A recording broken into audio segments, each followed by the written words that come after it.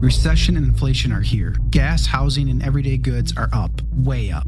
And you want to be ready for any situation. So what would you do if there's no food on the shelf? ARC Heirloom Seeds are here to help. Did you know 99% of seeds sold today can't reproduce? With Heirloom Seeds, you only have to plant once. Then you can grow year after year, giving you and your family stability and security because things are getting crazy out there. Our all-in-one seed kit provides everything you need to grow your own food. This premium seed kit has over 65 varieties, 50,000 seeds in stores for 15 years. You'll also get our exclusive seed guide to make growing a no-brainer. ARC Seed Kits is a family-owned and operated business and the most trusted name in the nation for over 15 years. Our mandate is to get heirloom seeds into every home in America. Go to arcseedkits.com today and get free shipping by entering promo code podcast. That's ARKseedkits.com, promo code podcast. Get your seeds, get prepared, get growing. arcseedkits.com. Make sure to go to timcast.com, click join us, and become a member to support this podcast and all the work we do.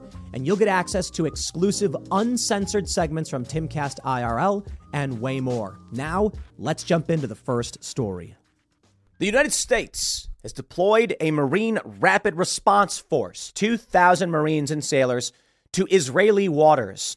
They are preparing, according to the Pentagon, for deployment into the country. At least this is according to CNN. Other sources say they likely would not enter the country, but maybe enter neighboring countries. But I'm not quite sure which neighboring country they're going to enter. If perhaps Egypt, I guess. It's probably the only place they could. And this has many people ringing alarm bells. The fact that the U.S. has deployed warships, an aircraft carrier strike group, and now thousands of Marines and sailors into a region at a time when Iran is making threats.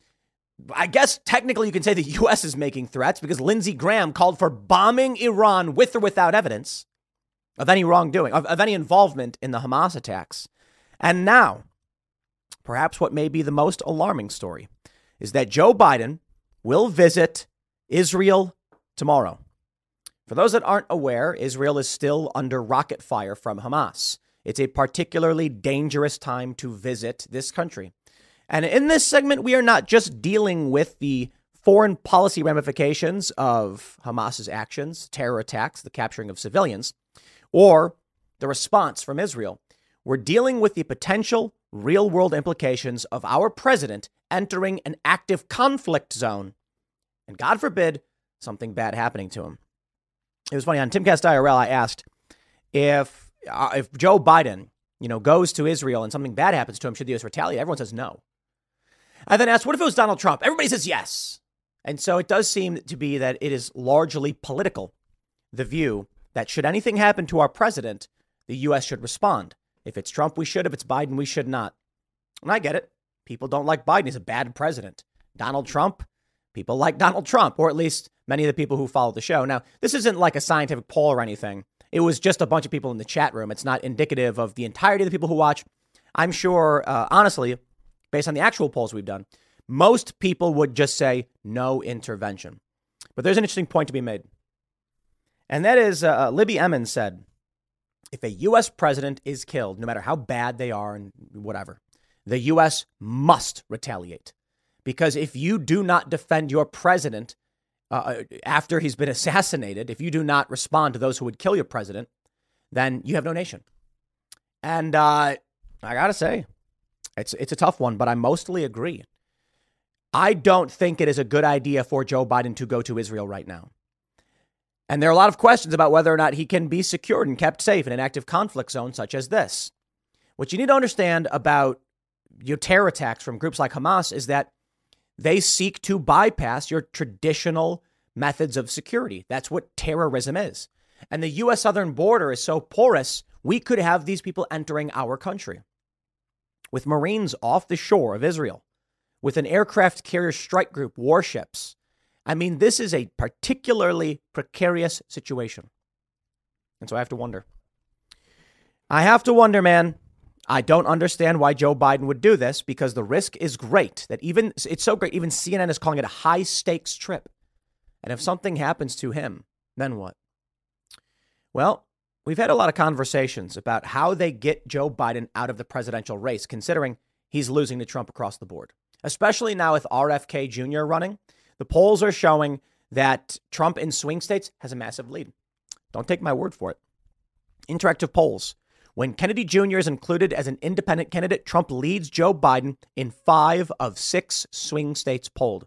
Arizona up 5, Georgia up 3, Michigan up 2, Pennsylvania tie. North Carolina up 3, Florida up 8. To be fair, I don't think it's fair to call Florida a swing state at this point. But considering that Biden wins none of these states, and it's only because of a tie, you can argue Trump didn't win them all. It says a lot about what's going on right now. And so they need someone else to run. Now, we've speculated as to how they pull this off. And I've said, Joe Biden is at a campaign rally in California and then has a medical episode. Gavin Newsom rolls up his sleeves, runs out full speed and saves the president's life, CPR, whatever it may be. And a lot of people, I think it's really funny. They're like, the Secret Service would never allow it. And I'm like, come on. I'm talking about a hypothetical stage scenario in which they're trying to swap out the president, okay? I don't think that there's a plan to do anything like this, but I will say the purpose of the speculation is imagine a scenario in which they could have Biden not run for president, bow out gracefully, and find a way that Kamala Harris doesn't run either because she polls miserably as well. The challenge is if Joe Biden faces a medical episode, Kamala Harris is next in line, right? Well, if this is the scary thought. Joe Biden goes to Israel. Something bad happens to him. Kamala Harris is next in line. She then becomes the acting president. When she finishes the term out in 2024, she says, I will not seek re-election. My job as vice president was to assume the duties of the president in the event he was incapacitated or harmed, etc. Bows out gracefully and even announces right now. See, here's what's worrying me about this. The risk is great. And the primaries will be in a few months if there's going to be primaries. Now, I don't know what happens because RFK Jr. is, he wanted to run as a Democrat, but now he's running as an independent. And if they do have a primary, what is he going to do? Jump back to the Democratic Party? I don't know. So I think in all likelihood, 99.9%, Joe Biden goes to Israel and it's just escalation and that's it. And then he comes home. And so this is bad across the board. It should not be happening. The argument from, I guess, the Biden administration is we're deploying Marines, military aircraft carriers to prevent escalation. And I'm like, are you serious, dude? This is leading to escalation. Iran is saying no one will stop them. That the resistance is what they're calling it. Let's read the news. And then we'll talk about what may happen. CNN says, President Joe Biden will make an extraordinary wartime visit to Israel this week as he seeks to demonstrate staunch support for the country as it works to eliminate Hamas, while also pressing for ways to ease humanitarian suffering in Gaza. The dueling objectives spelled out by his top diplomat Monday evening bring with them significant risks for the president as he works to prevent the crisis in the Middle East from widening. And they say that, but I'm sorry, I just don't believe them. I think they want it to widen. Aides said Biden had expressed a strong interest in making the journey after being invited over the weekend by Prime Minister Benjamin Netanyahu, whom Biden has known for 4 decades. He spent Monday deliberating over the trip at the White House with his top national security and intelligence advisor. Meanwhile, in Tel Aviv, Secretary of State Antony Blinken was convening a marathon session with top Israeli officials to discuss opening Gaza to humanitarian aid and preventing civilians from getting caught up in Israel's response to the terror attacks. In announcing Biden's Wednesday trip, after more than 7 hours of negotiations, Blinken said that the United States and Israel have agreed to develop a plan that will enable humanitarian aid from donor nations and multilateral organizations to reach civilians in Gaza. The U.S. president will also travel to Jordan, where he will meet with King Abdullah II, President Abdel Fattah el-Sisi of Egypt, and Palestinian Authority President Mahmoud Abbas. The top U.S. diplomat in recent days met separately with the 3 leaders, all of whom have condemned the situation in Gaza. The security risks of a diplomatic visit to Israel were starkly illustrated Monday when Blinken, in his meeting with Netanyahu, was forced to shelter in place after sirens warned of incoming rockets. White House officials said they'd carefully weighed the risks of a presidential visit and deemed it safe enough both to execute and announce ahead of time. I mean, I just don't see it. I do not see the reason for this. The president doesn't need to do this. The president's visit will build on Blinken's 7-nation multi-day tour of the Middle East, et cetera, et cetera. We understand. What is to be gained by Joe Biden going into a zone where Blinken was just sheltering under rocket fire? Look, man, this one's a tough one. Everybody's screaming at the top of their lungs at each other.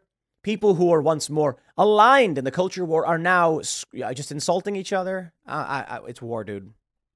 You know, and everyone's blood is boiling. My concern right now is this. The president goes to Israel. There is a rocket fire attack. The president, he is a weak man, doesn't make it. And then we get abject chaos. What happens next?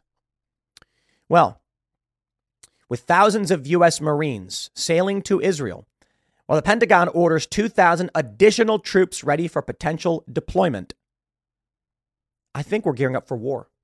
And if we're going to have war, we're going to need a casus belli, a cause for war. And what would be that casus belli?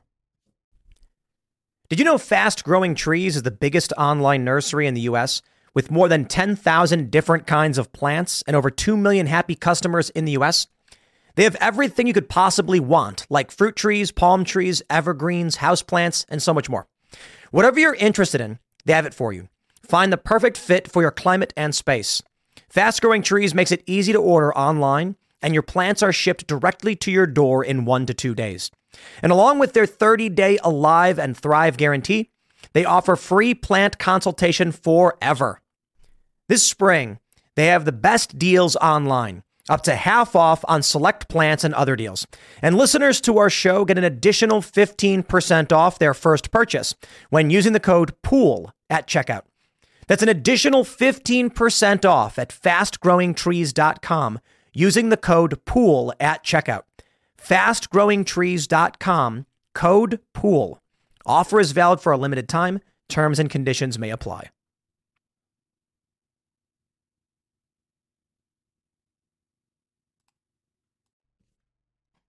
I don't know, a president dying? If the United States president, Joe Biden, is injured, maimed, killed, or incapacitated by Hamas, there will be a direct and immediate response by the United States. And here's the challenge. And the reason why I bring this up. Do I believe the president will be harmed? No, honestly, I don't. I have a normalcy and optimism bias in this regard. Come on. Something like that happening, that is rare. It doesn't happen. Biden's going to go there. He's going to say some garbled nonsense words. He's going to come home. That's the most likely scenario. I just can't see anything else. But my concern is that this could be a dramatic international incident, which could result in World War III. And that's why it's just an unnecessary risk. If it is 1 in 200 million chance that Joe Biden be harmed, maimed, killed, etc., why buy that lottery ticket? For real. Cost benefit analysis, cost risk analysis. Joe Biden goes there. What is to be gained? Very little. I mean, the diplomatic meetings that could be held to temper the situations, to calm them down, could be held by Blinken or anybody else. Biden doesn't need to go there, but he is. And that means maybe it's a lottery ticket that if we win, we get World War III. Hey, that's a lottery ticket I don't think we should buy, even though it's probably not going to win. What's the point? The risks outweigh any potential benefit. Can't call him on the phone? Video conference? Can't meet in a neighboring nation? How about this? All of the world leaders hold a summit, perhaps in Egypt. Not the safest, but safer substantially. A neighboring nation. They can go to Cairo. They can have a nice meeting right at the airport. They can all discuss these things, shake hands, security everywhere, and then he leaves. No, he's going to go directly into Israel where rockets are being lobbed at civilians. That's my concern. And this is what we have to consider. The presidential order of succession. First up, obviously, is the vice president, then the Speaker of the House. As many of you know, there isn't one. There's going to be a vote today, and many are hoping it will be Jim Jordan, but it may not be. So, with no Speaker of the House, obviously it doesn't matter because Kamala Harris is readily available to assume the role of the presidency should anything happen to Joe Biden, God forbid. But next up beyond Kamala Harris, with no Speaker of the House, would be the President pro tempore. Is it tempore or tempore, whatever, of the Senate? I've heard it said by a bunch of different ways, so I'm like, whatever. Pro temp of the Senate. And that is, the current one is, it's that one we talked about her last night. It's look at all these guys. This is the second most powerful position in the Senate, and it is Patty Murray, a Democrat from Washington. Oh, heavens me. Not going to be too fun if that's the case. But that's who it would be without a Speaker of the House. After that, it's Secretary of State, Secretary of the Treasury, Secretary of Defense, Attorney General. Ooh, number 7. Let's avoid that one. I don't think we have to worry about it, though. Completely honest. I really don't see this as being a very likely outcome. I do see the very serious potential for massive escalation of war. Aside from the 2,000 troops, we have this story from the Daily Mail. Iran's Ayatollah Khamenei warns no one will be able to stop Muslims or resistance forces if Israel keeps bombing Gaza, days after hundreds of thousands rallied to ex-Hamas chiefs' call for a day of jihad. If the crimes of the Zionist regime continue, Muslims and resistance forces will become impatient and no one can stop them, Khamenei said. No matter what the Zionist regime does, it cannot make up for the scandalous failure it suffered. You know, what an interesting time to be alive is the only thing I can say. I find the whole Israel-Palestine thing so interesting. These people are chanting free, free Palestine from the river to the sea. Palestine will be free. You know what that means. From the river, I believe that's the Jordan River, right? Oh, we have the map. We can pull it up just to make sure. I am not a foremost expert on Israel or things like this, but you have the river here, and this is the Jordan River, I believe. Yeah, Jordan River.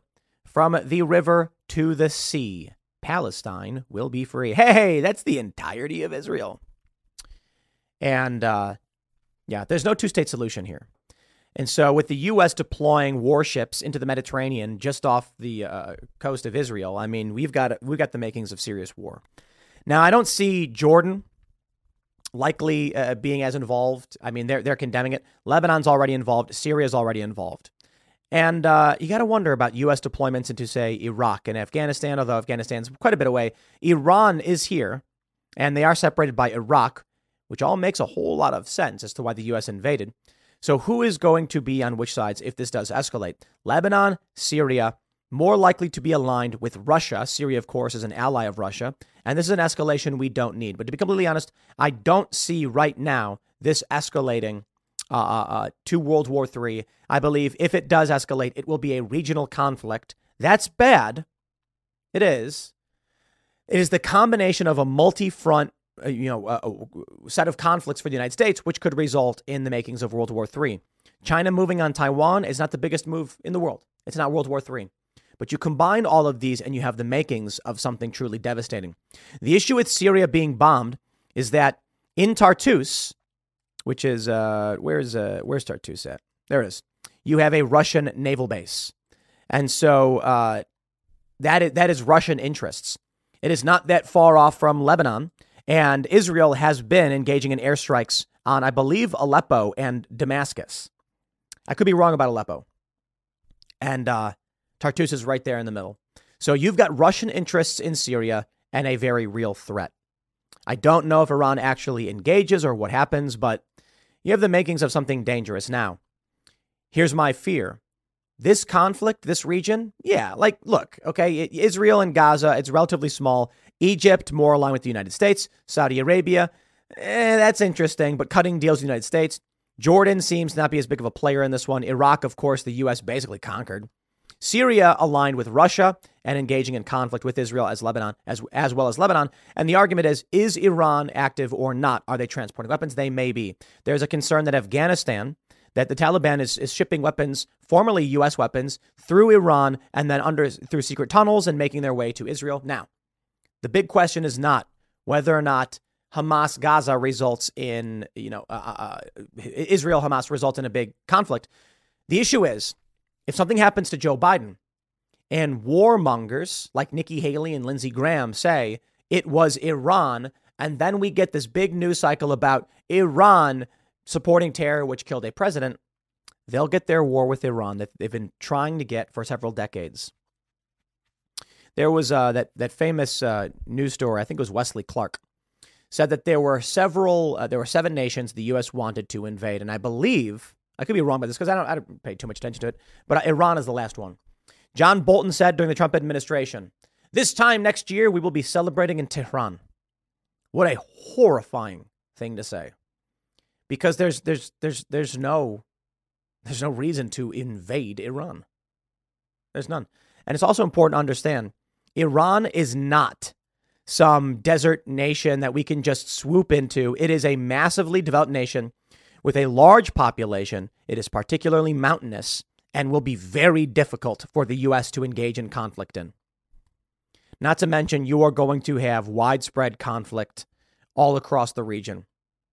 And the interesting thing is, hey, look at this.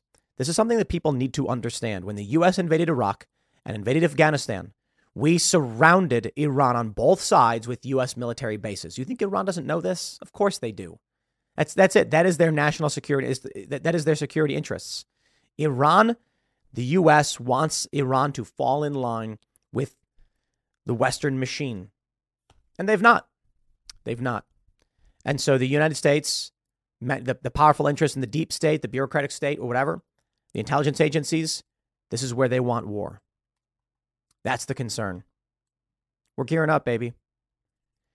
It seems politically the easiest path would be, if Joe Biden can't win, if Kamala Harris can't win, and you need both of these individuals to leave, and before a primary would happen, which is probably around March, then you need a legitimate reason for them to not be available.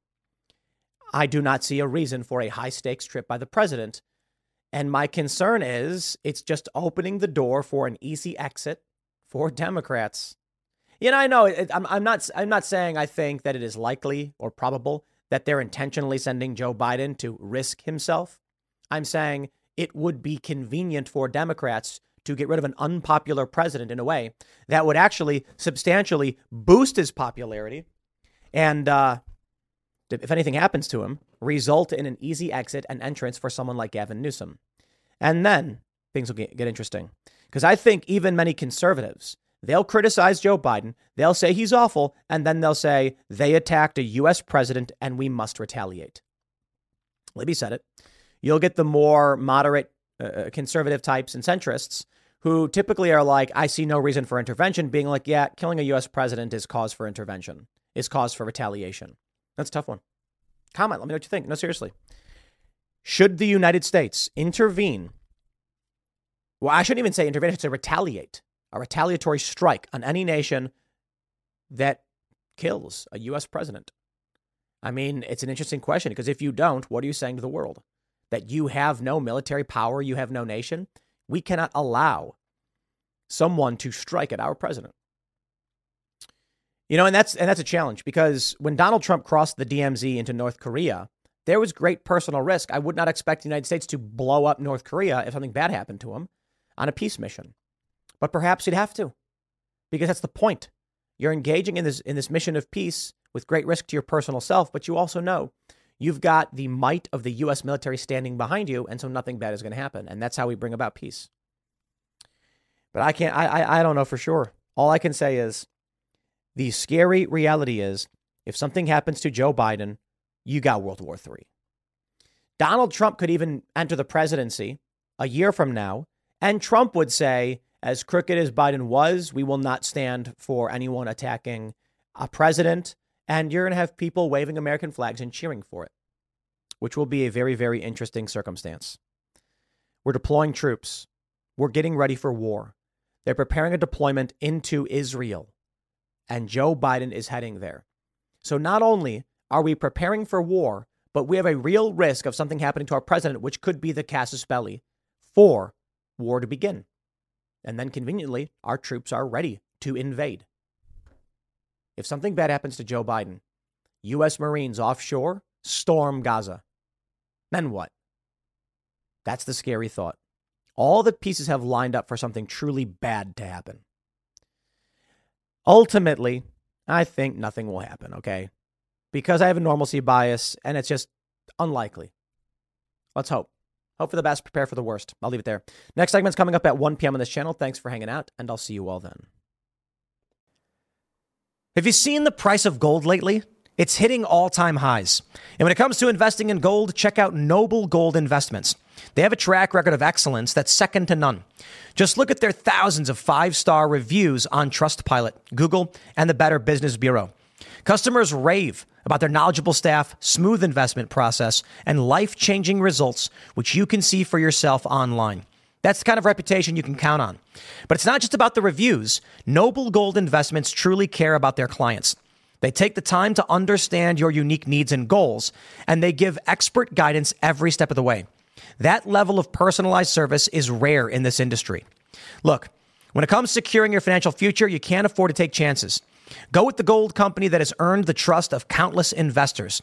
Visit noblegoldinvestments.com/Tim Pool today and discover why Noble Gold Investments is the only choice for smart, secure gold investments. Or call them at 877-646-5347. Again, that's 877-646-5347. The Ivy Leagues are set to lose nearly $500 million after several professors and student groups came out in support of Hamas. You know, there will always be a culture war. No matter what it is that we're fighting for, we're going to find that we disagree with many people. And the culture war may be shifting right now with many people on the right, formerly, whatever you would call the right, seemingly at odds over intervention in Israel and their stance on Israel's response. It's also very interesting to see Alexandria Ocasio-Cortez calling for surgical military strikes to execute Hamas leaders. And for some reason, I'm still seeing Republicans rag on her. It's like, come on. Things are changing here. I mean, I suppose if your position is anti-intervention, you're kind of like, AOC, chill out. No, but for real, she called for precision strikes. It's a more complicated situation, but that's the gist of what she said. She is still critical of Israel, of course, but she certainly departed from where the DSA currently is. My friends, this story is a white pill. I keep saying, I think we're winning. And I think this is a good example of exactly why and how, and the next step in us actually winning the culture war. Let me stress this again. We are winning. First, there's the obvious. I've talked about it quite a bit. The left don't have kids, and the right is more likely to have kids. That's all that matters. It doesn't mean that Republicans are replacing themselves. Families need to have at least 2 kids.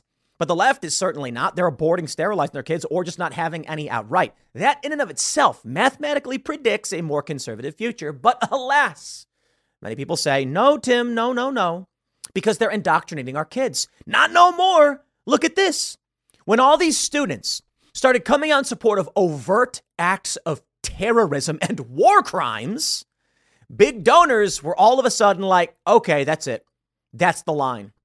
And now they're not going to be giving their money to these Ivy League schools, hotbeds for Marxist activity. Once again, the indoctrination machine is getting a beat down. It's funny to see the Anti-Defamation League try somewhat to criticize Black Lives Matter while excusing the fact that one of the founders of Black Lives Matter's Global Network Foundation has called for the end of Israel. Look, man, I'm not here to debate the merits and the history and who's deserving of what land and who's the original settler. Because, you know what, I got to tell you, I see these leftists and they're like, Israel are settler colonialists and the people who live there are settlers and blah, blah, blah. And it's just like, then you got people like, dude, this land was Judea before it and it was Jewish and all that stuff. And I'm like, look, man, it's war. I ain't here to get into the like who's right and what and history and all that stuff. I'm here to tell you, man, civilians shouldn't be dying. And that's a problem for us. But war is war, man. And I don't think there's any easy answer or anything I can say to appease the ideological factions. There are people who work at this company who are very pro-Israel, and there are people who are very anti-Israel. Not that anyone here is pretty much supporting what Hamas is doing. But now what we're seeing is that after several professors at multiple Ivy Leagues have come out defending terrorism, the left is losing control of the institutions. Look, just the other day, we had the Daily Wire announce the launching of their streaming service, Bentkey, which is a platform that's going to have a bunch of programs for children. And it's not overtly political. It's, as Jeremy Bourne, co-CEO of Daily Wire, said, it's about wonder and adventure. And I'm like, this is it, man. Daily Wire's launching Snow White. Look, why am I saying this? This segment, this story is about winning culture. Harvard losing a major donor, professors coming out in support of Hamas. Yo, regular Americans are freaked out by this. Imagine how this is going to play out in the election. Yeah, we got an election coming up. Now, the primary is mostly over. The donors aren't coming out for any of these other Republicans. Donald Trump, I tell you, all the PACs, Donald Trump's campaign, they are going to run ads showing the left overtly supporting the murder, kidnapping, and killing of civilians. There's a video going viral right now. It shows college students tearing down posters of people who are kidnapped or missing in Israel. And they're smiling and laughing as they do it. They're evil, man. Dude, I got to tell you, AOC comes out and she's saying like collective punishment is bad. And I'm like, okay, here's my view. Collective punishment, I don't agree with that. And that puts me in disagreement with some of my own friends. Well, yeah, of course. I don't necessarily agree that it's collective punishment. But I certainly am willing to and interested in hearing the perspective of those who are trying to minimize civilian casualties. Completely agree. But Hamas is telling people to stay in these buildings as Israel is seeking to remove military targets. It is war. There is no easy answer. But even AOC is critical of Hamas. She knows she has to be. Ocasio-Cortez, in an interview, and I saw that the Republicans are ragging on her for this, said we need more precision. It's like, you know what I mean? She says Hamas must be dealt with and we must have some precision, and collective punishment doesn't work. Israel cut off the water.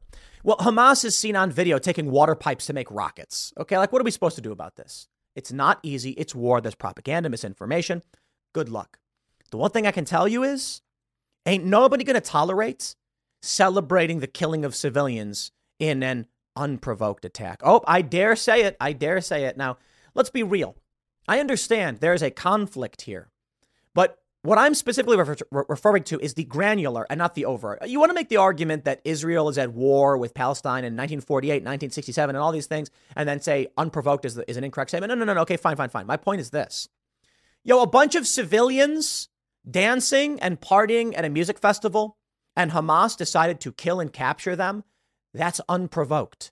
Some of these people were tourists, and the left argues they're settlers, not civilians. Okay, well, listen, you answer to that. If you want to make the argument that Palestine being at war with Israel targets military bases, I would not call that unprovoked. I would be like, welcome to war. Everybody's claiming some justification. But the argument that there is no argument why they would kill civilians. They did. Yeah, see, that's unprovoked. Now, their argument is they're settlers. No, some of them were tourists. I've talked to friends of mine who are more anti-Israel, more pro-Israel. And there are many people who are like, it doesn't matter. The people who live there were born there. And I'm like, I'm not saying that. Make your arguments. Fine. My point is this. There were tourists there. That's unprovoked killing of civilians. You want to argue on behalf of Hamas? Argue why they did not round up the civilians, get them on a path out of the music festival to avoid casualties. Why? Because they're terrorists. They want to kill civilians. They put out videos of them holding babies. Sorry, there's no argument against that. You want to argue about the war and the crisis and all that, and I'll tell you, fine, war is awful. Atrocities occur. But there's no reason for them to be parading around civilians, killing civilians. Sorry. Because they know that we are good people. This is the reality. They know that we're good people. And so when we see civilian hostages, we are hard pressed to retaliate. That's the point of taking hostages. It's evil. It's not war. It's by any means necessary. And they're going to do what they do. Let me read the news because I'm starting to rant here. Harvard loses another major donor over its dismal failure to take an unequivocal stand against the barbaric murders of Israelis by Hamas. From Fortune. The Wexner Foundation became the latest donor to pull support. I'm not interested in your video. Latest donor to pull support from Harvard University over its response to the Hamas attack on Israel. The foundation's wealth is derived from L Brands, the former parent company of Victoria's Secret and Bath and Body Works. The philanthropy chaired by Leslie Wexner and Abigail Wexner said in a letter to the Harvard Board of Overseers Monday that it was ending its financial and programmatic relationship with the university. The foundation supports up to 10 government and public service professionals from Israel each year to pursue a one-year degree, blah, blah, blah, blah, blah. Okay, there's more. Billionaires who have pumped $500 million into Ivy League schools back out over failure to condemn the Hamas terror attack on Israel. Harvard and UPenn face losing hundreds of millions in future endowments. Oh, boy. Oh, you'll love to see it. Why? Well, look. If the stance of Harvard the entire history was we defend free speech and I'm sorry, take it up with these students. I'd say, oh, come on, are you really pulling out? And this is because students had bad opinions. I mean, maybe these professors, need to be countered and free speech is important. And it's good they're speaking up because now we don't want people to go there. We can make these arguments. The problem is Harvard has consistently condemned one side and supported the other. And now, yes, they've condemned conservatives. And now they say, well, there's nothing we can do about these students. And you even have professors overtly at some of these universities defending Hamas. So my question then is, hey, man, these are the rules you made. You live by them. You wanted to support cancel culture. Don't expect me to stand in the way of your progress. This is what the left advocated for, that if you speak naughty words, they would take your job, they would take your money, and they'd kick you out of polite society. And so far be it from me to take from them their utopia. Hey, man, you reap what you sow.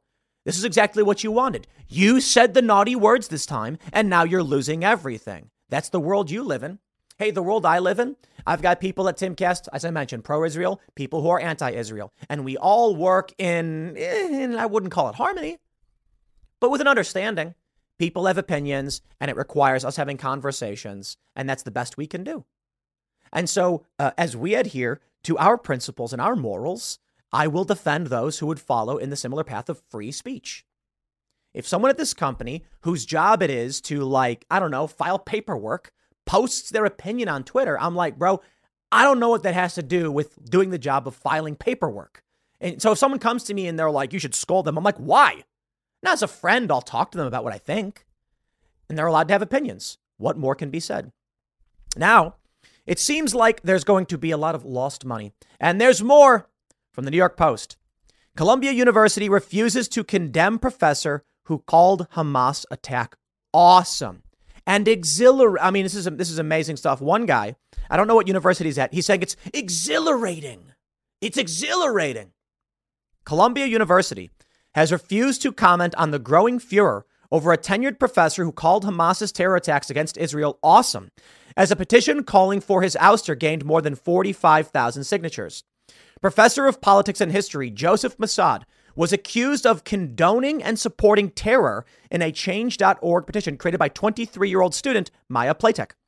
The teacher called Hamas's attacks on Israel a stunning victory in an article he published on the Electronic Intifada a day after the conflict ignited. Regardless of one's stance of the conflict, supporting and praising one of the worst acts of terror in history is never acceptable. We call on Columbia University to hold Massad responsible for his comments and immediately remove him from the Columbia faculty. A letter of solidarity with Massad was issued in turn, condemning the petition against him and calling out Columbia President Nimak Shafiq to unequivocally guarantee his physical safety and his academic freedom. Big challenges here. Here's my view. These are the rules you created, and I will not defend you. Sorry, doors that way. For the longest time, we have seen people terrified to speak up about what they believe in because the left thinks that naughty words should result in you losing your life. Like your career, your work, your apartment, your banking. How many people, how about this? Laura Loomer. She gets debanked, she gets censored, and she's Jewish. They accuse her of all the worst things in the world. Those are the rules they wanted to live by. Well, now they can live by them. Far be it from me. If you are someone who has bad opinions, and you defend the right of everyone to have those bad opinions, I will defend your right to have those bad opinions. I will say you shouldn't be censored. Let the people speak. But if you live in a world where you think other people should be removed and censored, then you better believe that I will celebrate when you live by your own rules. For he who lives by the sword shall die by the sword. These professors, these leftists, have long advocated for censoring not even extreme opinions. And this is the ultimate point here. Why I say we're winning. They're losing their influence, they're losing their resources, and it's based on their own plans and policies. It always felt this way, that the path they had taken would be their own demise. And this is what they get. So let them all play that game. Here we go. New York City doctor Dana Diab is fired after celebrating the Hamas massacre of 260 Israelis, getting a taste of their own medicine at the Nova Music Festival near Gaza. There's an interesting conversation to be had about cancel culture. Should this doctor be fired for celebrating a terror attack? It is tough. Let me tell you from a business perspective, the world we live in. We have values. There are things that we value as businesses. For most of these businesses, they value nothing. They value their bottom line and their money. For publicly traded companies, I kind of get it. Now, I have this to contend with. We have employees here, as I've mentioned now for the 87th time, with varying opinions. If someone has an opinion that is offensive, perhaps it could negatively impact the company in some way. It could. Vendors may want to pull out. Certain businesses say, hey, we're not going to do business with you over this. And that's a reality. What I see with the modern cancel culture left is that you'd say something like generic conservative or moderate position, and they would attack you for it. That's cancel culture. If someone says something like, I don't think males should be competing against females in women's sports, they would say you're a bigot, you're a transphobe, and they would threaten you over it. I'll tell you this. We've had, we have multiple shows. We've tried to get guests, reach out to people. And of course, people on the left will be like, I don't want to get canceled. I can't do it, because they're terrified that even even being in the same photograph with me is going to get them to lose their jobs. Interesting. Well, right now, we have a doctor celebrating the massacring of civilians being fired. Yeah, look, if you are a hospital, and you have a lot of employees, you have a lot of customers who are Jewish, and they see this, they may stop servicing your business unless you remove the individual. That is a reality. And that's something I think conservatives need to understand about how insane the left is. These businesses, why were they demanding you wear masks? Because they don't care about you. They don't care about morals or principle. They care about not getting a fine. Why is it that if someone said you put the flag in the window? Because they're just like, whatever the people around me say, I will adhere to. There are those of us who don't live by those rules, who don't live in that pathetic, sad reality. I do not live in that pathetic, sad reality. I make up my own mind. And if someone comes to me, look, we've had people upset over the opinions of our employees. We get negative comments on Timcast IRL about people we've had on the show or who work here who are Jewish. And then we have the inverse, where people who are Jewish are attacking us over the statements of some statements some of our other employees have made. And my attitude is just like, I would destroy.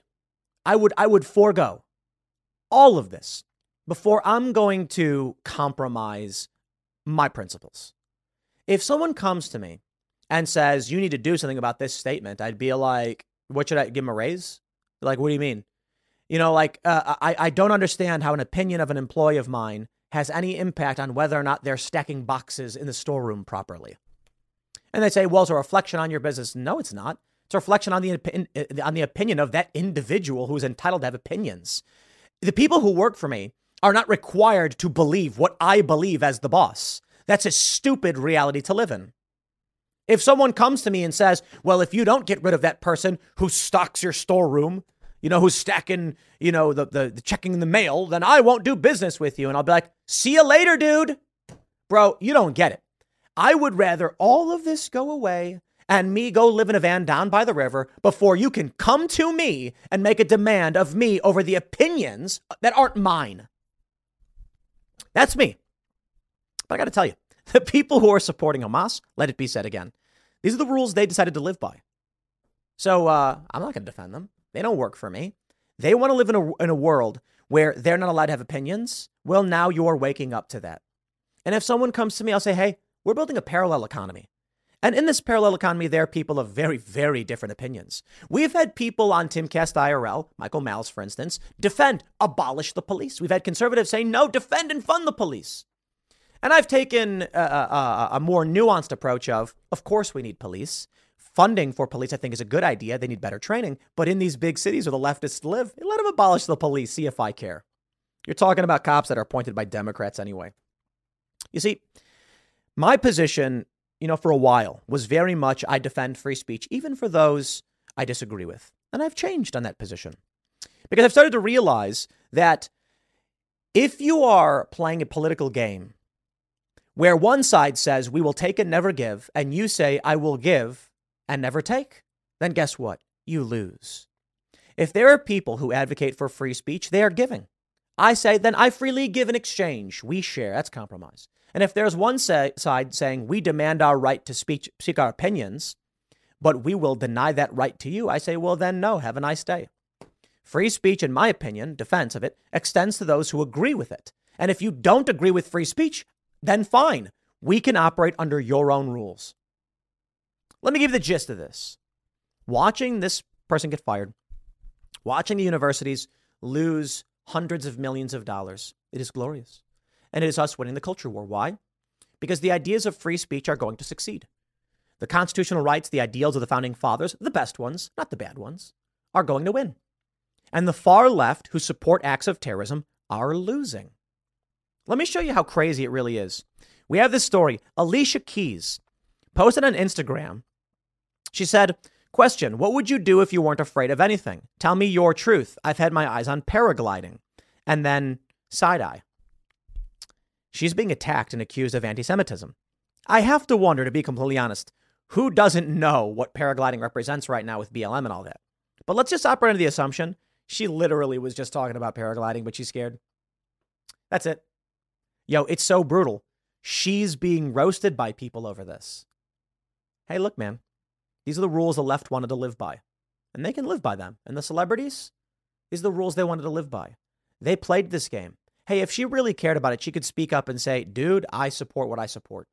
Now, I can respect the far left for outright just coming out and saying what they say. Good for them. That's why free speech is good. That's why we want them to speak up. Then they can get fired because of the rules they wanted to live by. In the end, where we end up is cultural institutions are starting to fall. The universities are faltering. We are winning the culture war. It is plain and simple. You know, it was only a matter of time before the rules they created imploded in their faces. And that's why we say get woke, go broke. It backfires beautifully. Now, we do have to ask ourselves what this means for the future. And I'm sure there are are going to be many people who say, see, you're not allowed to criticize Israel, blah, blah, blah, blah, blah. Bro, I ain't going to comment on that. You know, I think it's silly. I can tell you this. Here at Timcast, you can outright criticize whoever you want. Seriously. And I have my lines and my limits. Mostly, it's just like I said, the opinions of people who work for me are not my opinions or the show's opinions. And the fact that someone works here is not a reflection on the opinions of me. And anybody who comes to me and claims otherwise, I'll tell you to shove off. I don't care. Literally. But I think what we've seen is, yeah, you can criticize Israel, man.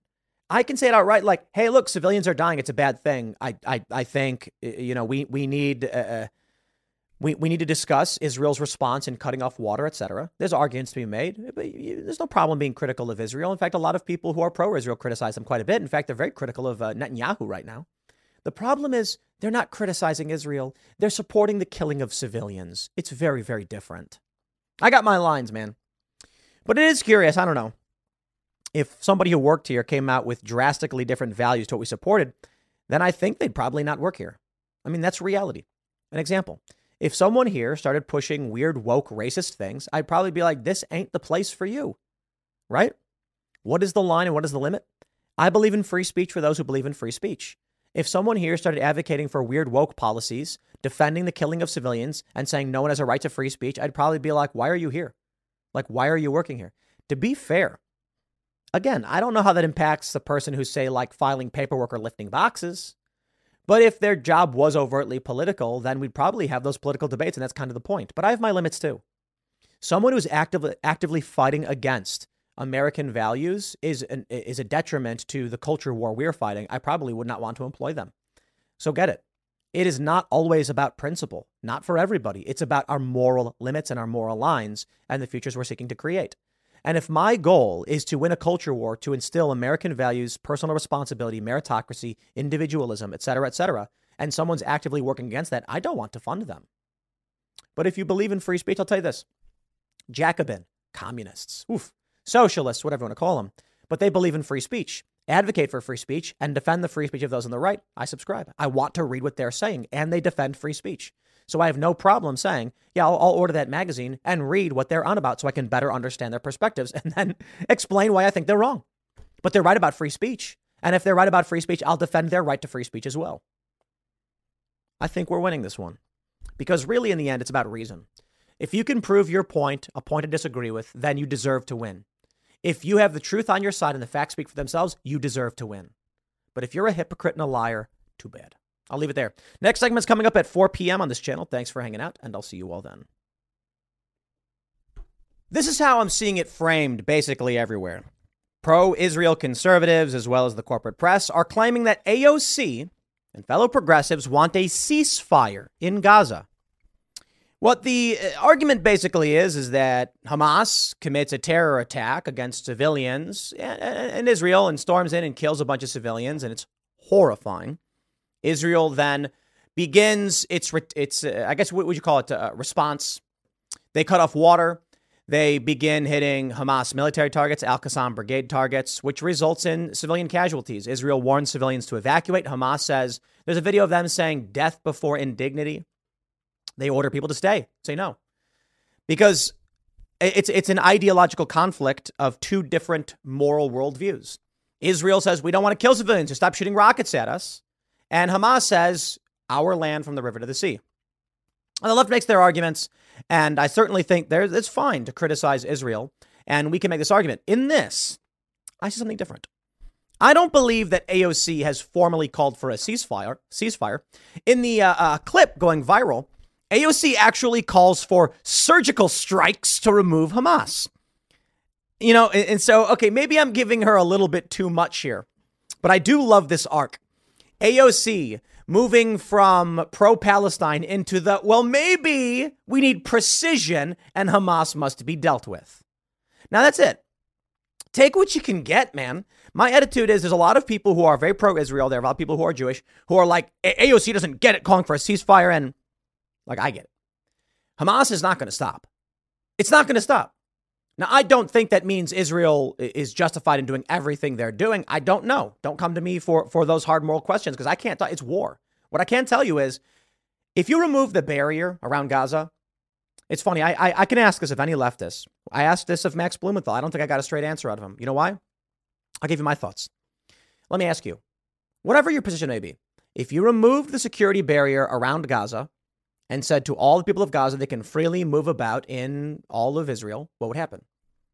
I think even people on the left realize it would result in the mass murder and killing of many Israeli civilians. I think even the left understands this. Let me play this clip for you of AOC, and I'll tell you this. This is why I say, maybe you got to take what you can get. When you can get someone like AOC on the far left to actually say Hamas must be removed with precision, okay. All right, we're getting somewhere. Here's the clip from CNN Newsnight. You and several other of your colleagues released a statement calling for a ceasefire in the region. But I wonder, what is Israel supposed to do about Hamas after they murdered, brutalized, abducted over 1,000 of their citizens? Are they supposed to just do nothing? Well, I think what's important to note about a ceasefire is that it's not one-sided. Hamas has been sending thousands of rockets into Israel as well. And what is important is for us to identify our goal in terms of what safety means, in terms of what defense means. But and I think, Congresswoman, I think that... Okay, I'm going to pause right there and say I agree with AOC. I'm not saying I agree with everything she stands for, but if she's saying Hamas is still firing rockets into Israel, stop. I respect that. However, what we need to understand, they have hostages. What are we supposed to do? I mean, honest question. You tell me. What do you do? Someone's holding hostages, but we'll ceasefire. We're going to back off and leave. Sorry, you're condemned to your fate. That's tough, man. I don't have the answers for you. I know that if I was being held hostage, I'd want to be rescued. The position from Israel's perspective is that there was already an attack, and Hamas already committed an attack. After that happened, do you really believe that they should not respond to that? I think what is important in terms of response is Israel does have a right to self-defense. Wow. Look at that coming from the far left.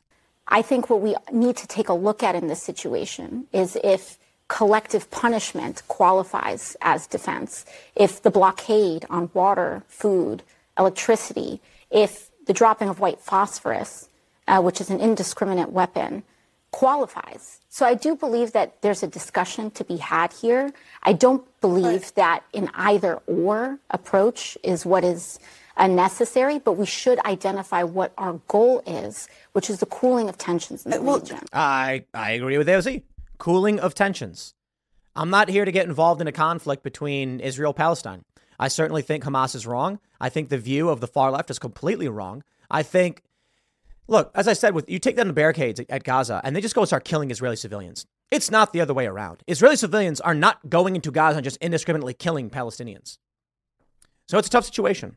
But I think the cooling of tensions is the goal. I certainly think Hamas and the people in Gaza have more to answer for in terms of the aggression. Now, the left makes the arguments about open air prison and all that stuff. And it's like, dude, it's not being resolved, right? If you're going to support Hamas and there's videos of civilians cheering for what Hamas did and there are people on the left cheering for it, then do not expect Israel to do nothing. If you are going to publicly declare you support the killing of civilians, they ain't never going to open the door for you. And I don't know what else to tell you. Israel's goal is to rid the region of Hamas. They've been very clear about that. And I certainly take what you're saying about the condition of Gaza right now for civilians who, as you point out, are not synonymous with Hamas. But for Israel to deal with Hamas, which is a force that is actually detrimental to Palestinians. Absolutely. How else are they supposed to address a violent militant, some say terrorist group, other than to go in there? Some say? Well, far be it from me to agree with the United States government, but yeah, Hamas is a terrorist organization.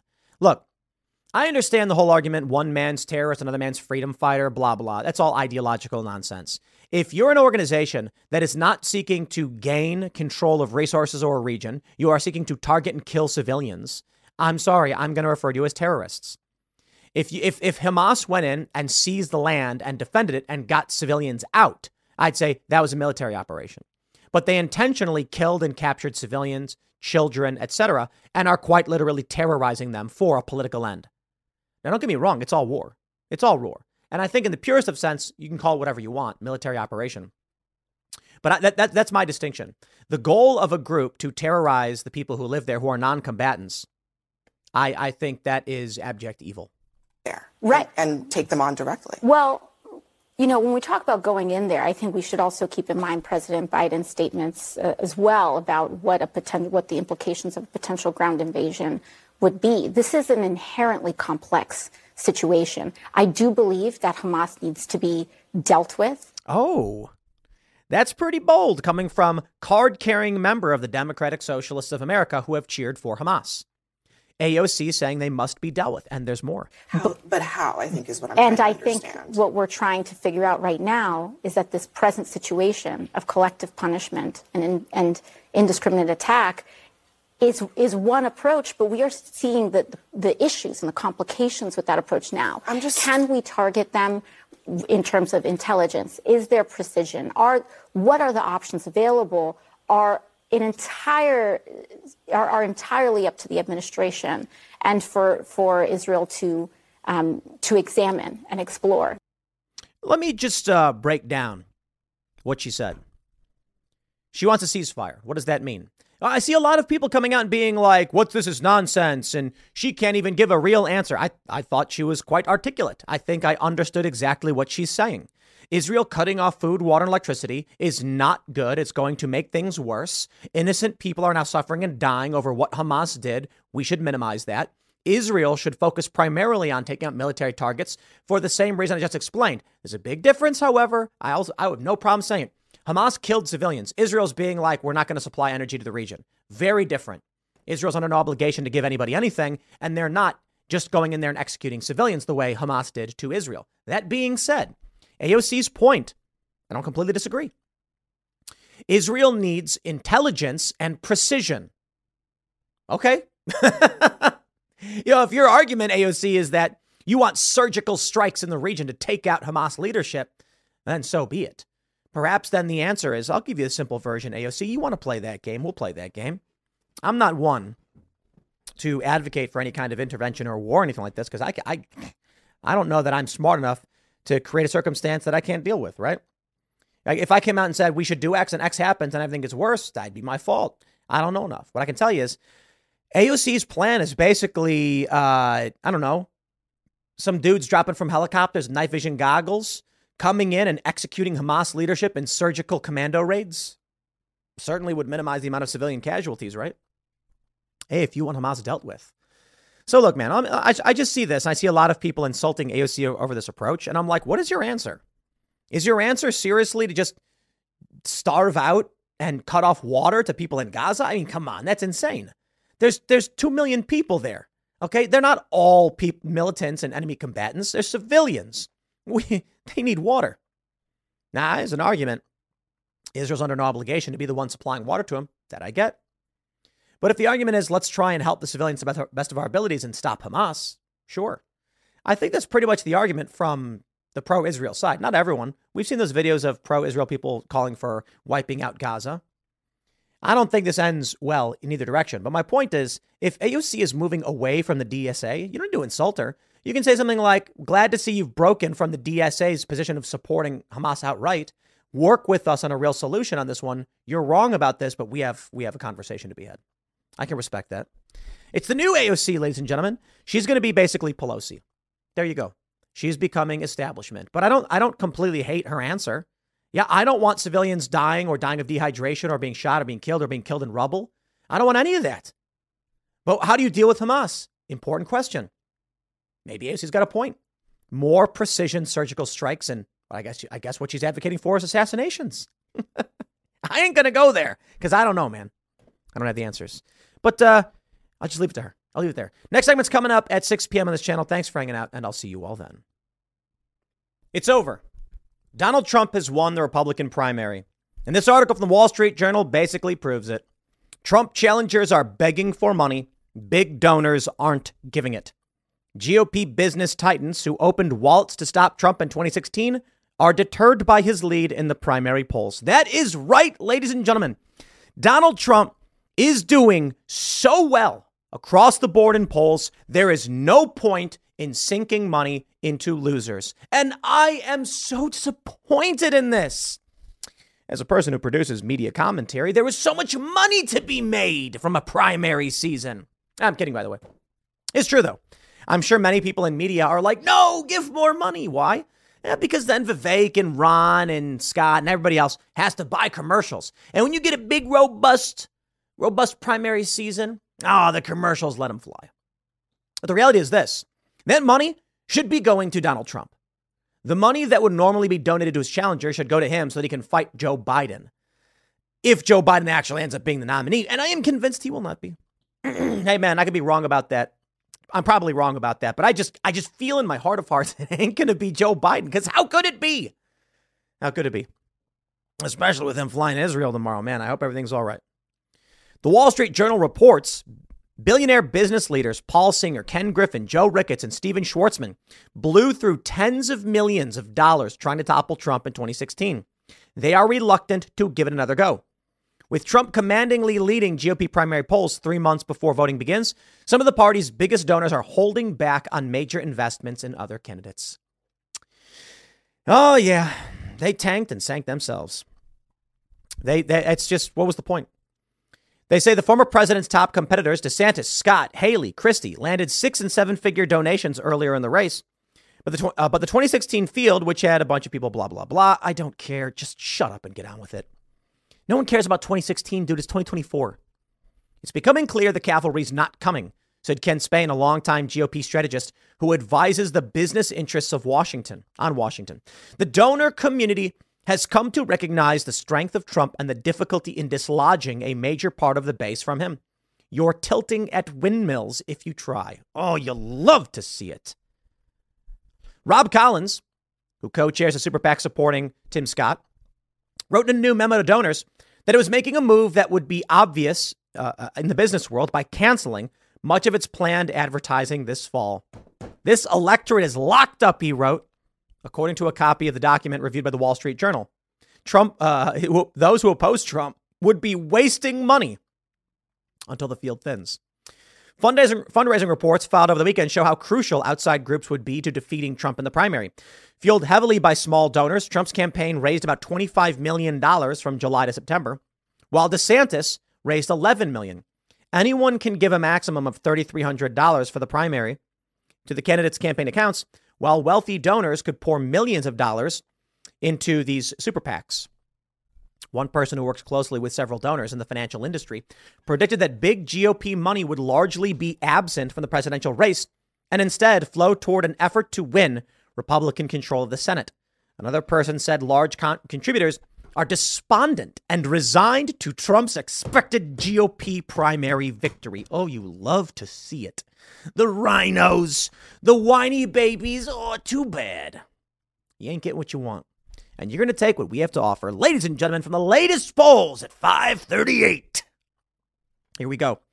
Morning Consult has DeSantis losing to Biden by 3 points. And Trump losing by 2 points. Okay. In both circumstances in that poll, Trump loses, or the Republicans lose, but at least Trump is beating Ron DeSantis, I guess. Daily Mail, Trump is up 1. Telegraph, Trump is up 2 or tied, 2 different polls. Fox News has 1 poll with a tie, 1 with Trump up 2, Haley up 4, and DeSantis up 2. 1 showing Biden up 1. We have another poll from the Telegraph showing, Biden beating Trump by 1. However, additional, and that's, I'm sorry. I got to make sure I read the states on these because they're not all. The Telegraph showing Trump winning, that's Michigan. Dude, that's massive. Michigan. Pennsylvania, Biden's up 1. In North Carolina, Trump is up 3 or 5. In Georgia, Trump is up. That's massive, massive, massive. These are the states Trump needs to win. In Florida, he's up 7 and 5. Arizona, 5. In the general, they say Biden is leading, DeSantis by 3 and Trump by 1. But understand, these are the general doesn't matter. Doesn't matter in the same way. And I'll explain. When you see Biden is up 3, that's bad for Biden because they need to be up by 5. The general national polls include massive urban centers, and that doesn't matter to the Electoral College. Swing states are what matters. Trump can lose the popular vote by millions, but if he gets these swing states, he wins. That is why these state polls are more important. And when you see Trump beating Biden by a couple points, that means apocalyptic defeat for Joe Biden. We have a market resource group, Whitmer versus Trump. They claim Whitmer wins. But with Biden, Trump wins by 7. Look at that insane swing. It's all ridiculous. The point is this. Ron DeSantis may be the only guy that was actually standing up to Donald Trump. Then Vivek Ramaswamy briefly passed him. Now Nikki Haley passed him in a variety of ways. We will see. It is still, It's still really early. It's still really early. And Ann Coulter made a really good point on the Culture War last week saying, let's talk about, and then she inserts all of the prominent candidates who everyone thought was going to win, who then didn't win. Giuliani, for instance. She goes back way further because she's older than me. I don't know a lot of these candidates. Take a look at this from Echelon Insights. Trump beats Biden. In swing states, Trump beats Biden bad by 5 points. Massive. Overall job approval for Biden among independents is negative 34. Woo! That's brutal. Take a look at this from Interactive Polls. With Kennedy, RFK Jr. in, he pulls votes from Democrats. Everybody tried making this argument saying RFK Jr. is going to pull Trump voters away. And I'm like, that's crazy talk. That's crazy talk, dude. People who vote for Trump are voting for Trump, not voting for anything else. There's nothing that RFK Jr. has to offer because Trump is Trump. I get it. There's the COVID stuff. But that's targeting more moderate individuals who we don't necessarily have anyway. Trump's base ain't going nowhere. And the argument is that RFK Jr. would pull the moderates towards the left. I really don't think so. Democrats don't want to vote for Joe Biden. Joe Biden's lost it. He's too old. So it's actually quite simple. RFK Jr., he's taken away from Joe Biden. But there's more. Take a look at this one from the National Pulse. Trump, quote, "I'm willing to go to jail if that's what it takes to save America." What's fascinating is I've never really viewed Donald Trump as this heroic guy because he certainly doesn't fit the mold, right? But let's break this down. Donald Trump is facing jail. Why? Because he's challenging the machine. Donald Trump is facing the collapse of his entire life's work. A judge in New York orders the dissolution of the Trump Organization. They're claiming his properties are worthless. They're trying to steal his money. Donald Trump will be one of the few, if not the only, person to enter the presidency wealthy and leave poor. You take a look at the Obamas, the Clintons. They didn't have a lot of high net worth when they entered, but oh boy, they're millionaires now. Donald Trump's a billionaire. When he enters, his net worth has declined. So I can tell you this. They can either force Trump into this position or expose who Trump really is. And who is Trump? Someone willing to sacrifice. That's the point. It may be that Donald Trump is being forced into the position. They're trying to put him in prison. So he says, then I will win and I will shut down these shams and get his revenge. It may be that by attacking him, he is showing that he's willing to step up and risk going to jail or being bankrupted by a corrupt machine to fight for this country. Either way, they're going to get a fistful of comeuppance should Donald Trump win. That's why a lot of people think he can't. They're like, they'll never let him win. Yeah, but look, I don't have those biases. I certainly think it will be difficult for Donald Trump. I certainly think it'll be difficult for all of us who want to support him and see him win. But the idea that he can't win is nonsense. If anything, he's the only guy who can. Joe Biden's floundering. They're going to have to replace him. That's why I can't see him being the nominee. And they can bring in Newsom, but I don't see Newsom doing all that well. They really have got nothing going for him. And right now you've got a Donald Trump who says he'll go to jail if that's what it takes. Maybe it's because he knows they're going to try and lock him up so he has to win. Or maybe it's because he genuinely believes it. He genuinely feels that no matter what, they will not stop him. I kind of think that's the true Trump. You know why? I have to imagine before they decided to go to war against Trump like this, they offered him money or something. There was that report that one dude offered him, I think it was Sam Bankman-Fried, was potentially trying to offer him $5 billion not to run. You know it. When it comes to what the deep state, the intelligence agencies want, obviously the path of least resistance is the path you want to take. You go to someone and say, listen, we're going to destroy you, destroy your life if we have to. That's going to cost a lot of time and energy, and it's going to be frustrating. Or we can give you $5 billion. Take that $5 billion and live like a king. Just don't F with us. You have to imagine Trump got some kind of offer like that.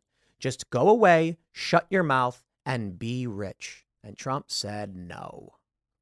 You have to wonder. For the time being, the primary's over. And everybody already knows it. I'll leave it there. Next segment's coming up tonight at 8 p.m. over at youtube.com/TimCastIRL. Thanks for hanging out, and I'll see you all then.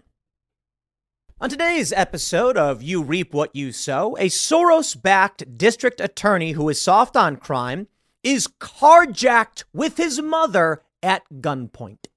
Yo, look, man, I'm sorry this happened to you, and I wish it didn't, but this is the world you have created. And I'm sure many people are going to laugh because it's what you've advocated for. It's what you've imposed on other people. And now it's being imposed on you. But hey, all I can say is I'm glad you're getting to live by the rules that you decided you should live by. Maybe now you'll understand. But I do think as many people will celebrate in Schadenfreude over what happened, you need to understand this dude probably likes it. Yes. You see, in your mind, you can't imagine enjoying being carjacked. The sad reality, this guy probably does. I mean, not literally he's celebrating, woo, I got carjacked. He's like, it's working. It's working. My plan is working. The fact that he got carjacked at gunpoint, he's thinking to himself, I'm getting it done. It's working. The destruction of the cities around us. You think these people don't have a plan? You think that they don't do these things for a reason? They do. And while he personally may be annoyed that it happened to him, because it's supposed to happen to you, it just shows him what he's doing works. Let's read this story. We got this from Fox 8 Live. They say Orleans Parish DA Jason Williams and his 78-year-old mother were carjacked at gunpoint on Monday night. OPDA confirms that DA Williams and his 78-year-old mother were carjacked at gunpoint as he was helping her into the car. DA Williams and his mother were unharmed and both thanked the NOPD for their hard work tonight and every night responding to crime victims. New Orleans police say two armed suspects demanding the keys from Williams' black Lincoln Navigator around 10 p.m. Williams and his wife Elizabeth appeared unharmed while discussing the night's events with NOPD. When asked about the carjacking by a Fox reporter, he said, it's been a long night. I'll get with you in the morning. I introduce you via the Washington Examiner to Jason Williams, the Soros-backed DA in New Orleans who protects criminals over citizens. And this is from January of 2022.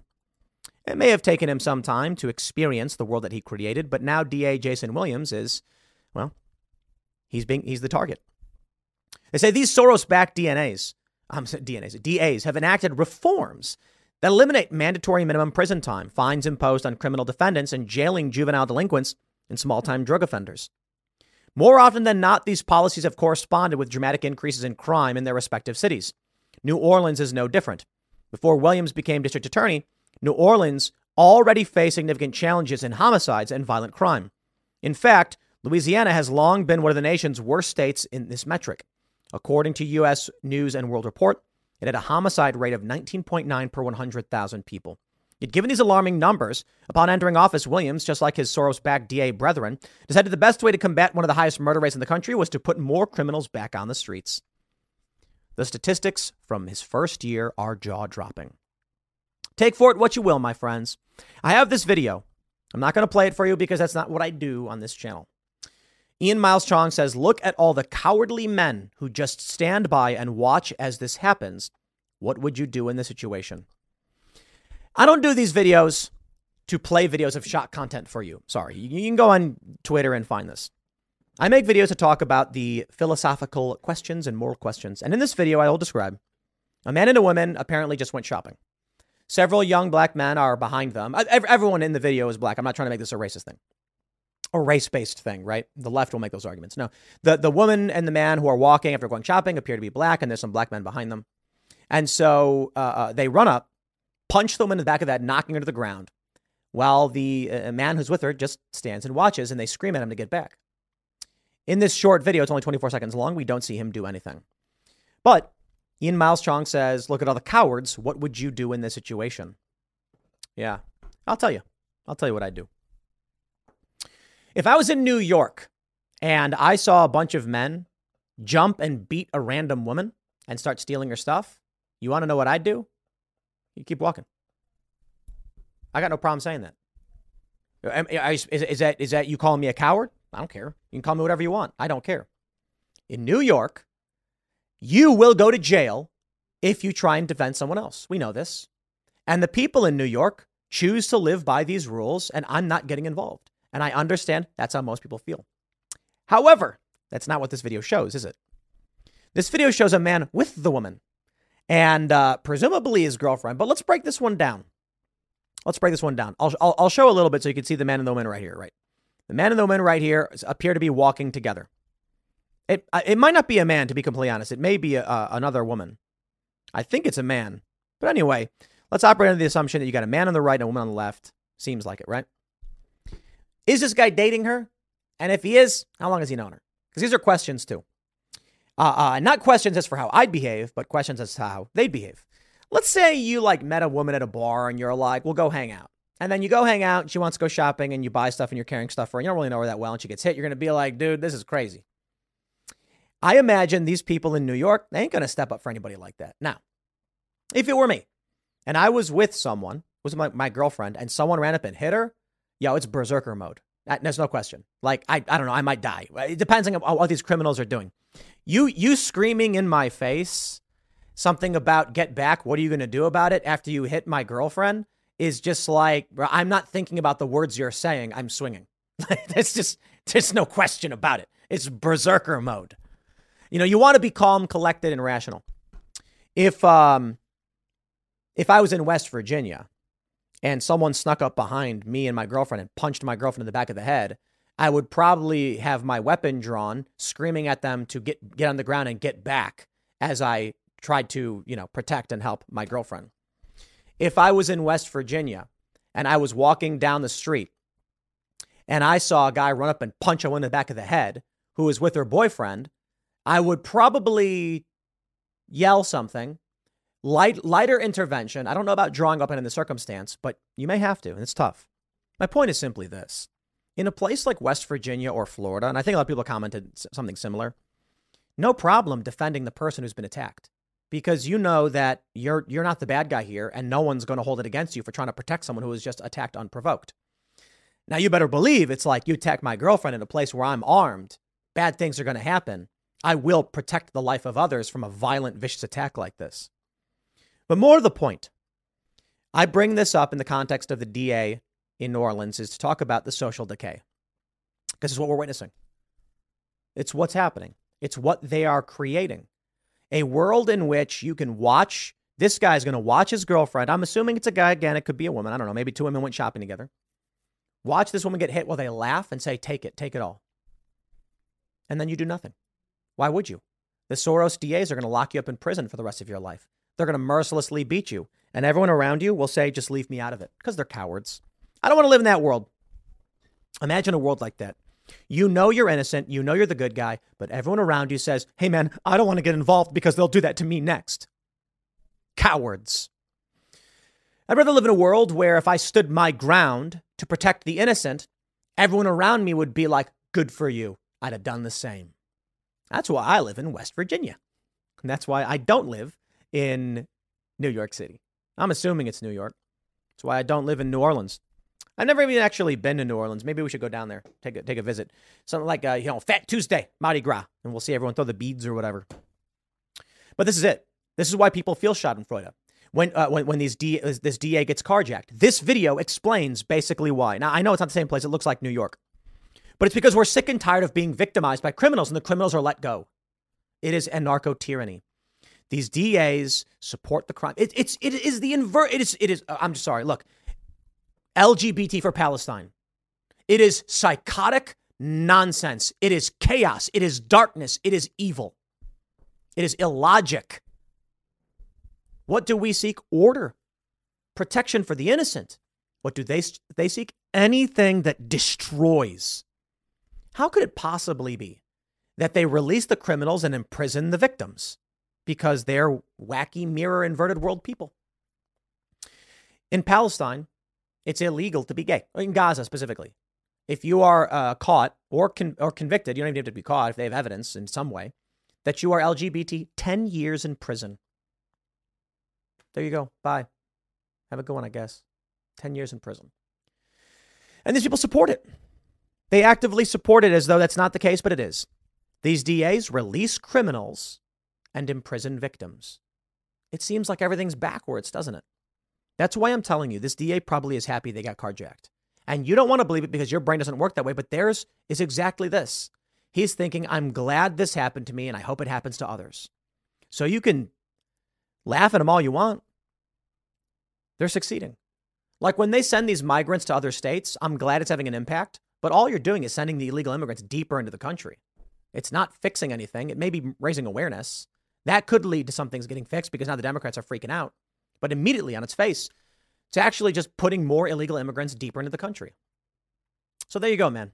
There's your Friday Schadenfreude. I'll leave it there. Next segment's coming up at 4 p.m. on this channel. Thanks for hanging out, and I'll see you all then.